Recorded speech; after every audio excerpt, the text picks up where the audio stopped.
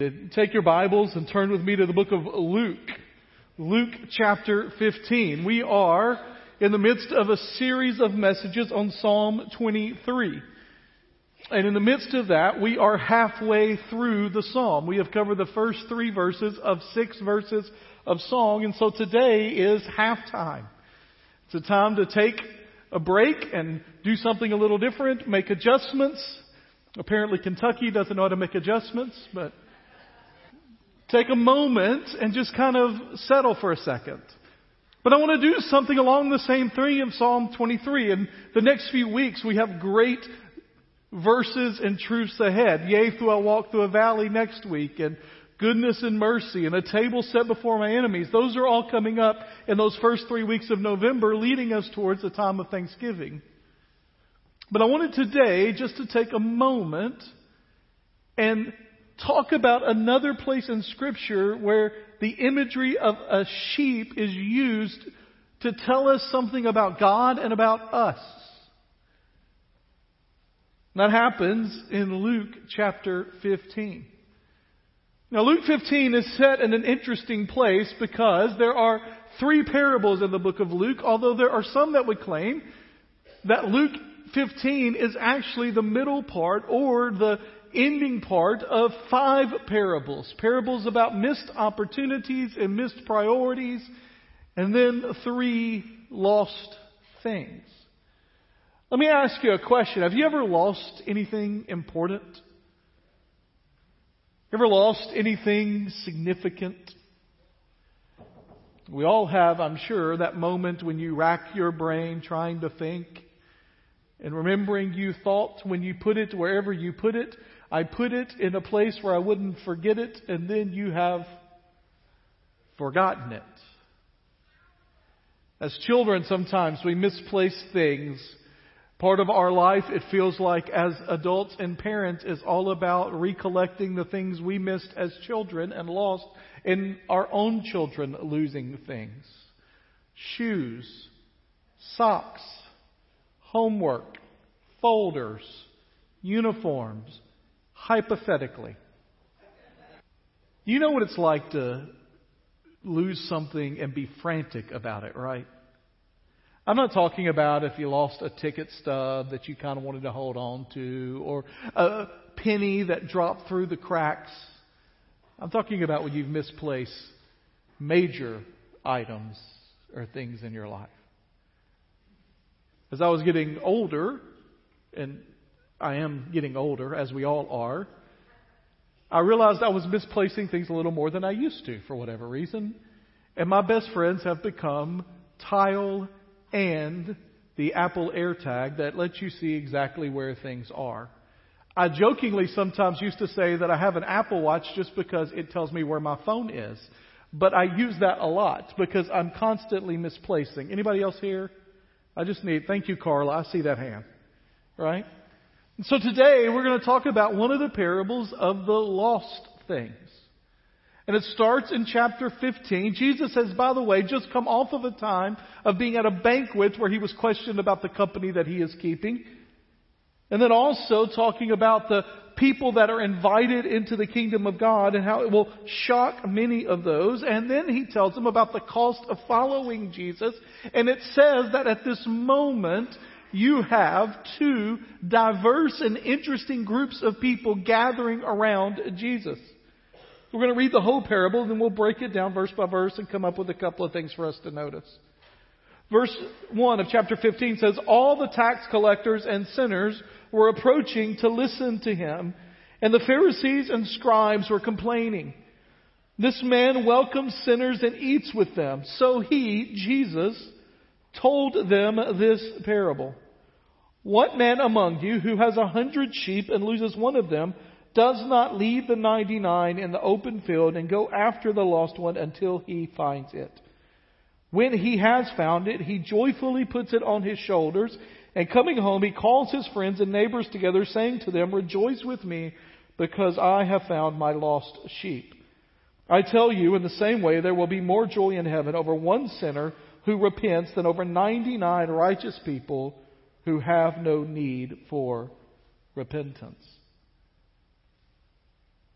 Jesus tells these three parables, the parables of the lost sheep and of the lost coin and of the lost son, to a group of people that are divergent in their makeup, that are different in being around. In fact, groups of people that aren't normally around one another. It starts by telling us that there were tax collectors and sinners. Those were two distinct sets of people, and yet most people would have thought of them in a similar way. Tax collectors were exactly that, people that collected taxes. When we think about tax collectors in the Bible, there are a couple of famous ones, right? There's Matthew, Levi, who became a disciple of Jesus, an apostle of Jesus. And then you have Zacchaeus, the wee little man who climbed a sycamore tree. In both cases, we're reminded that these were men who were not liked by the people around them. And the reason for that is because the Roman government exercised their right, according to their law, to enact many taxes on the people. They had a tax just for being counted as being a Roman citizen or someone that lived in a Roman territory. So they would come and do the census. Can you imagine how many of these would get returned? A census form was sent to your house, or a census taker would come to your house, and you would have to pay the census taker to count you. Then you had to give a tenth of everything that you made to the Roman government. And so a tenth of whatever money you may have made. But most people in that society did not deal in money as much as they did in goods. And so if you were a fisherman and you caught fish, 10% of your fish went back to the Roman government. On top of that, they would charge you taxes for road usage or taxes for usage of various public areas. They would charge you taxes for being Jewish, taxes for being people that were not Roman citizens. And exorbitant taxes began to rise to the point that some people were paying more in taxes than to just about anything else. In fact, some were paying 40 to 50 to 60% in taxes. Now, here's what made tax collectors particularly unlikable is that the Roman government would employ local people to take those taxes from you. People considered them to be traitors, to be people that worked for the other team, that worked for the enemy. And so tax collectors, when they were announced in most places, when they would have said, and he was with tax collectors, in most places in Jewish life, they would have hissed or booed. Sinners were people that just decided they didn't care about God's law and they weren't going to try to live by it. At least that's the way it started, but it came to mean anyone that didn't keep the law as closely to the law as they could. They were considered dirty and vile and people you shouldn't be around. And yet it says in Scripture that Jesus is constantly attracting these people. Outcasts, sinners, tax collectors, people that the religious establishment wouldn't even talk to or touch or be around. They flocked to Jesus. The picture we get here is that Jesus is teaching, and He's teaching, and the Pharisees and the scribes are listening. They're there trying to catch Him on something, try to trap Him some way, try to figure out His theological positions. And while they are there trying to figure all that out, the sinners and the tax collectors can't help but get close to Him, and they're nudging their way in, pushing their way in. And probably the comments that are coming from Pharisees and scribes there that it describes in the next verse is, doesn't He know that He should be talking to us and not to them? He's throwing away His opportunity because He keeps wrestling around and talking to and being around people like them. Pharisees and scribes had a name for people that did not measure up to who they were. They were called people of the land. And they didn't associate with them. And they didn't think they deserved time of day. And in this moment, when these people are gathering around, it says that they levied this accusation against Him. That this man welcomes sinners and eats with them. And my guess is that what Jesus really wanted to say to the scribes and the Pharisees is, guilty as charged. I do. And what's wrong with that? But he doesn't do it in that quite open of a way. Jesus is able to tell a story and bring the lesson around on the backside of it and convict the people that would have heard it without them realizing they were being convicted. Now, Jesus taught in parables a lot, but parables are found in other places in Scripture too. When Nathan confronts David, do you remember that story? After David has committed adultery, that has been unfaithful, and he's had the husband murdered, in the midst of that, Nathan confronts him several months later and basically says, what if they had this little lamb? That everybody loved this little lamb. They love this lamb. And they want it. There's sheep again. And they're talking to it. And they take it. And he took it for his own. And he said that that man should be cast out. And Nathan says, you are the man.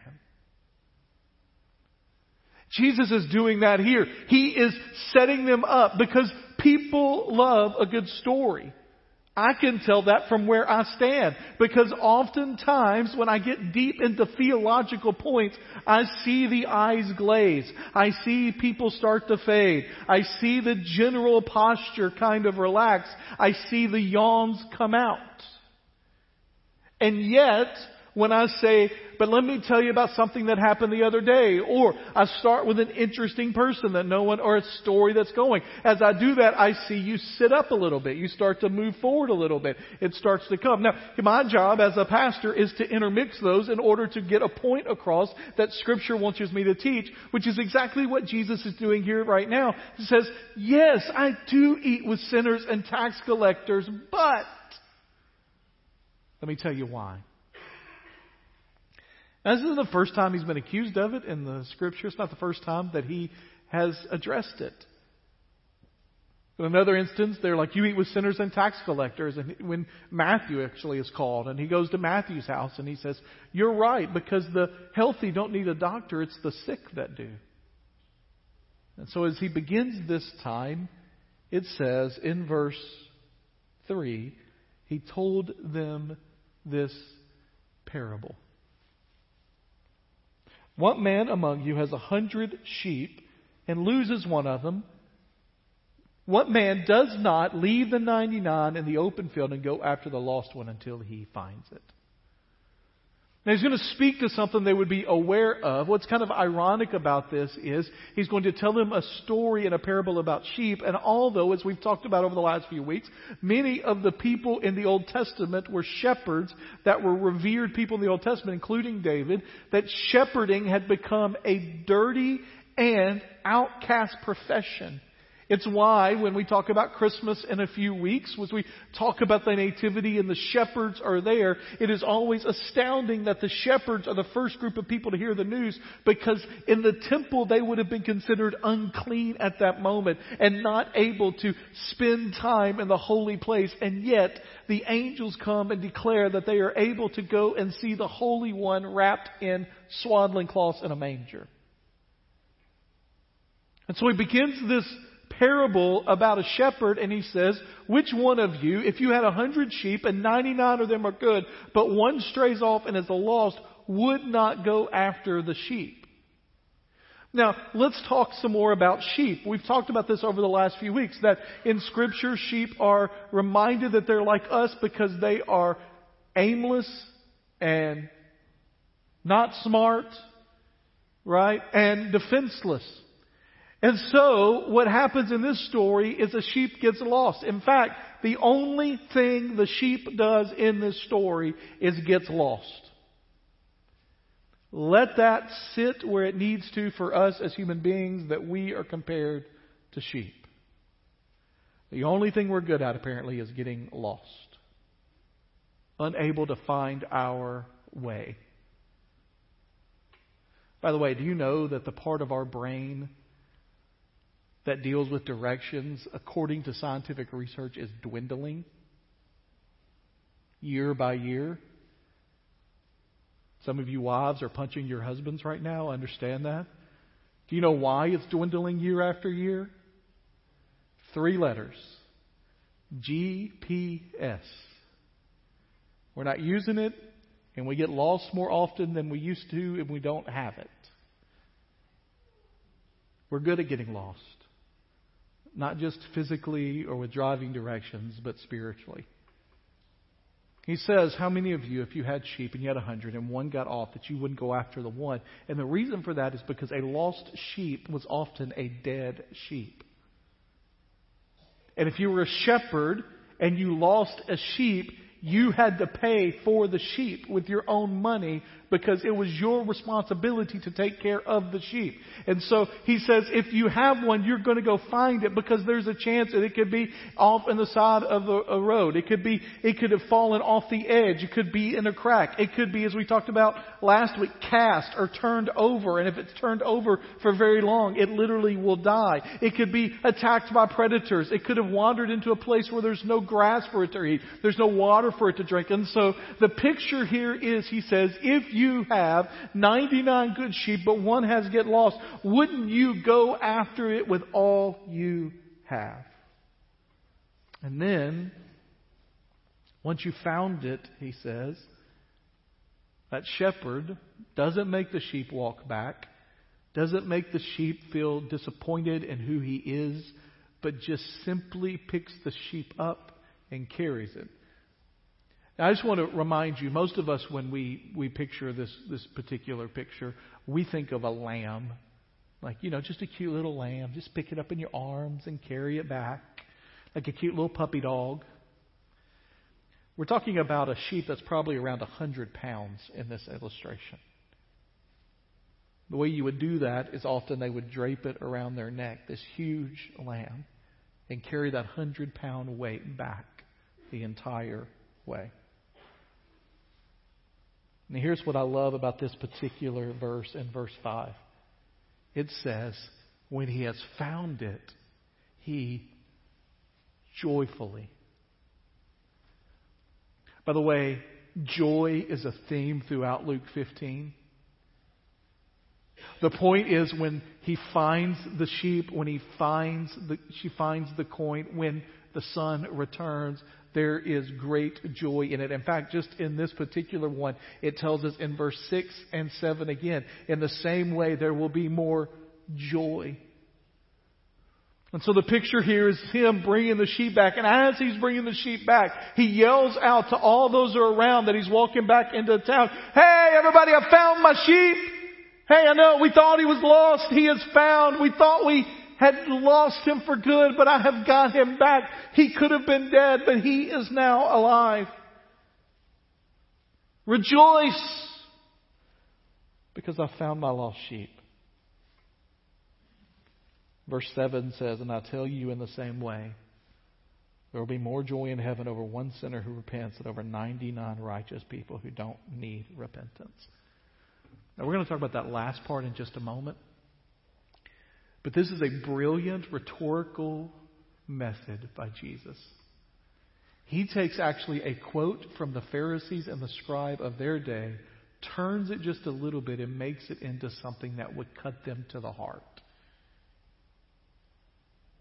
Because the Pharisees and the scribes, remember, they had these people of the land, these sinners, these outcasts that didn't deserve God's love or God's mercy or God going after them. And in fact, what they would say, one of their sayings is that God rejoices over a sinner who is punished. So Jesus says that's not what God rejoices over. God rejoices over a sinner who is saved.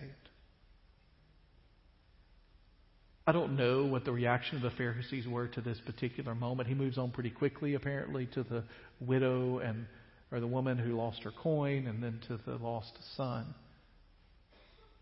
But in that statement, he was basically saying, you're right, I eat with sinners and tax collectors, and I do it because that's what God would want me to do. So what do we learn from this passage of Scripture? We learn a couple of things about God and then something about us. Some of those are tied together. And the first thing we learn is that God loves you.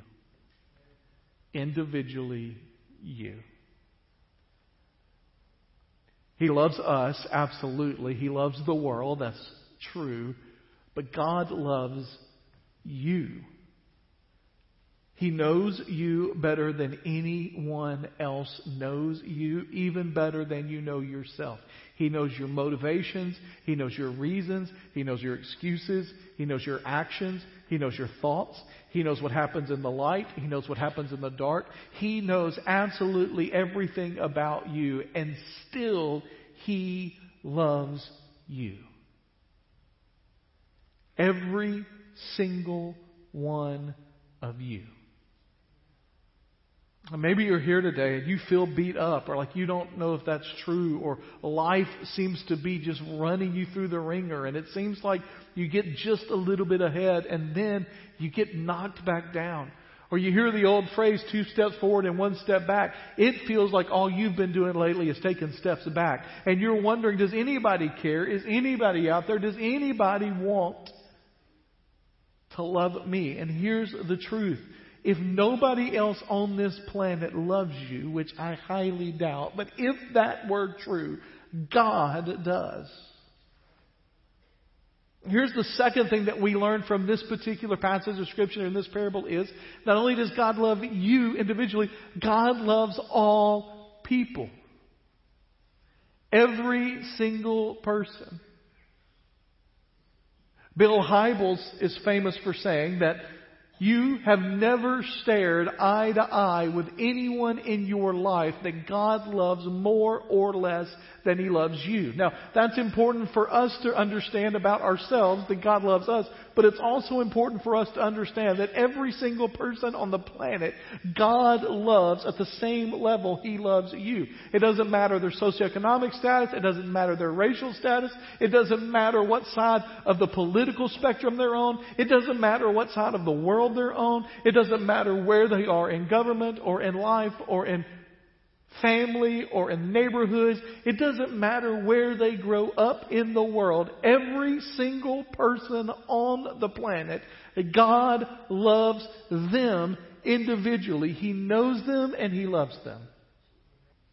To us, it's just a number, the billions of people that are out there. To God, they are individual people.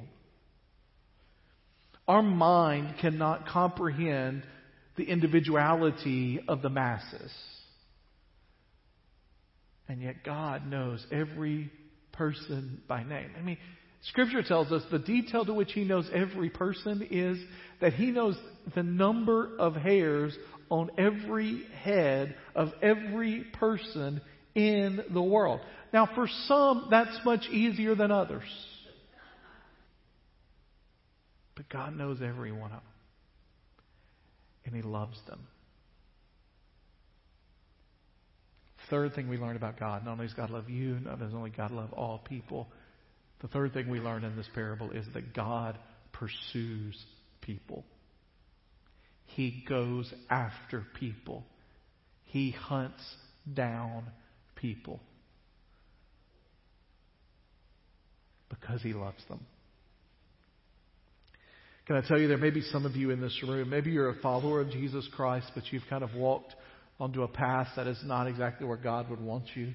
God will pursue you down that path. And sometimes your life may get uncomfortable, not just because of the circumstances that you've created on your own life, but because God may be making your life uncomfortable in some ways, because that is the way He is pursuing you in the most loving way possible. There's some of you in this room that have run from God. Maybe you grew up in a house where people went to church and you've decided that's not for you and you've run from God in the midst of that. God is pursuing you. He is exalting and rejoicing over the victories and the wins in your life. If we know that God loves us individually, if we know that God loves all people, and we know that God pursues people, here's what we need to understand as believers.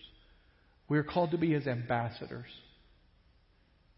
As if God is making it through us. And if that is true, we are called to love and pursue people with all that we have. As individuals and as a church, our top priority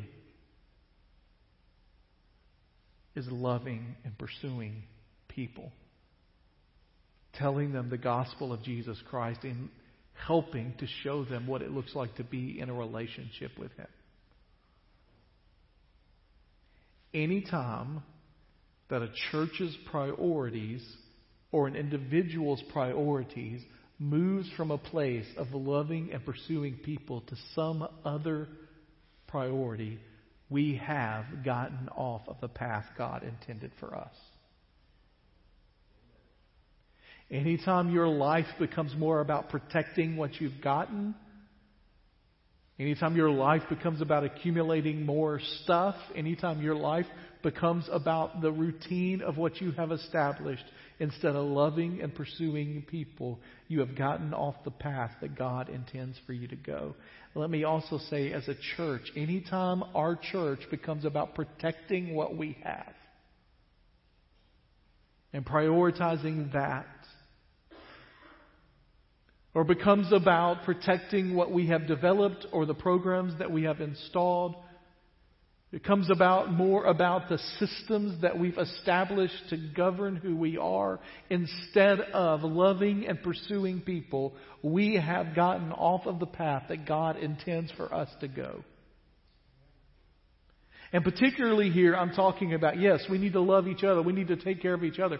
But particularly here, I'm talking about in Scripture, it makes it clear that our number one priority as a church is to glorify God. Our number one priority in life is to glorify God. And the best way to do that is to seek out and to love and to pursue and to share the gospel with people that do not yet follow Him as their Savior. How do we know that? Because in Scripture, when it talks about rejoicing, the biggest moments of rejoicing are reserved for those moments when a sinner, when a tax collector, when a wayward child of God comes home and is brought into the family of God. And when we stop celebrating and focusing and spending towards that, then we have gotten off the path that God intended for us to follow. We have great preschool, children, youth programs here. And all the statistics out there tell you that if someone doesn't commit their life to Christ by the time they are 18, then the percentage of them committing it later in life goes down precipitously. And I am thankful to the Lord for the way that we share the gospel, for the way that people are told the gospel, how people are offered the gospel.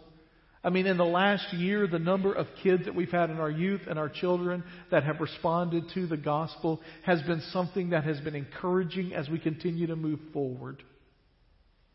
40, 50 kids that have in some way committed their life for the first time to Jesus Christ. Man, that's what we're about. But there are numerous people in our area that either don't go to a church or haven't been exposed to the gospel in a way that is relevant to them, that we need to be about pursuing and loving those people. That's part of the reason I love tonight. It's part of the reason we're going to make sure we do the Fall Festival and we do it well tonight, because it's developed a reputation in the community that's a great Fall Festival. And it is an opportunity for us to, in that moment, to interact with people in our community in a way that shows them that we love and we care about them. And we hope that's what it is. It's not an inconvenience to us to have people. Somebody asked me the other day, is that going to mess up stuff if we have to move it inside the church? Maybe. Our church may get messed up some. Who wouldn't leave the 99 to find the one? The moment we become more worried about whether our church gets messed up than if someone gets saved, that's a problem. At the same time, if people just walk through here and get candy and don't walk out and don't hear the gospel at some point or don't interacted with by our church, then we've missed an opportunity there too. So it's fun to hand out candy and hamburgers and hot dogs, and I am so thankful for everybody that's a part of that. But we need to pursue and love on them past that as well.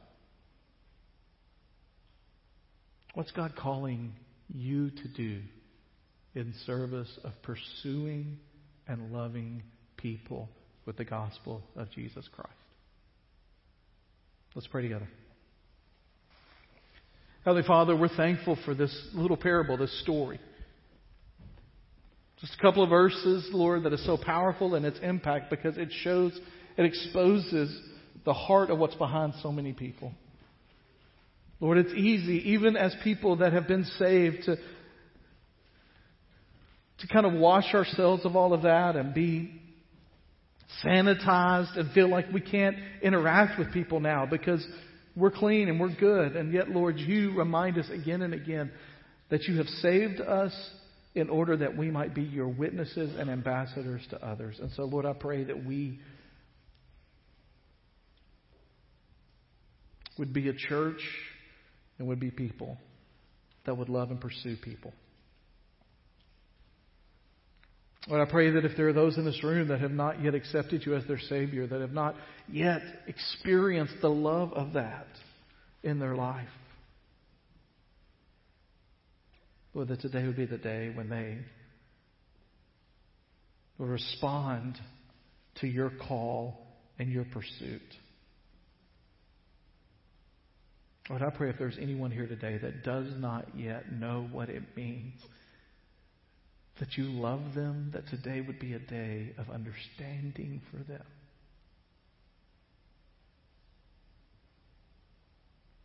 Lord, I pray in this place, if there's someone that's not saved, Lord, that you would make them uncomfortable in this moment and that they would know what they need to do.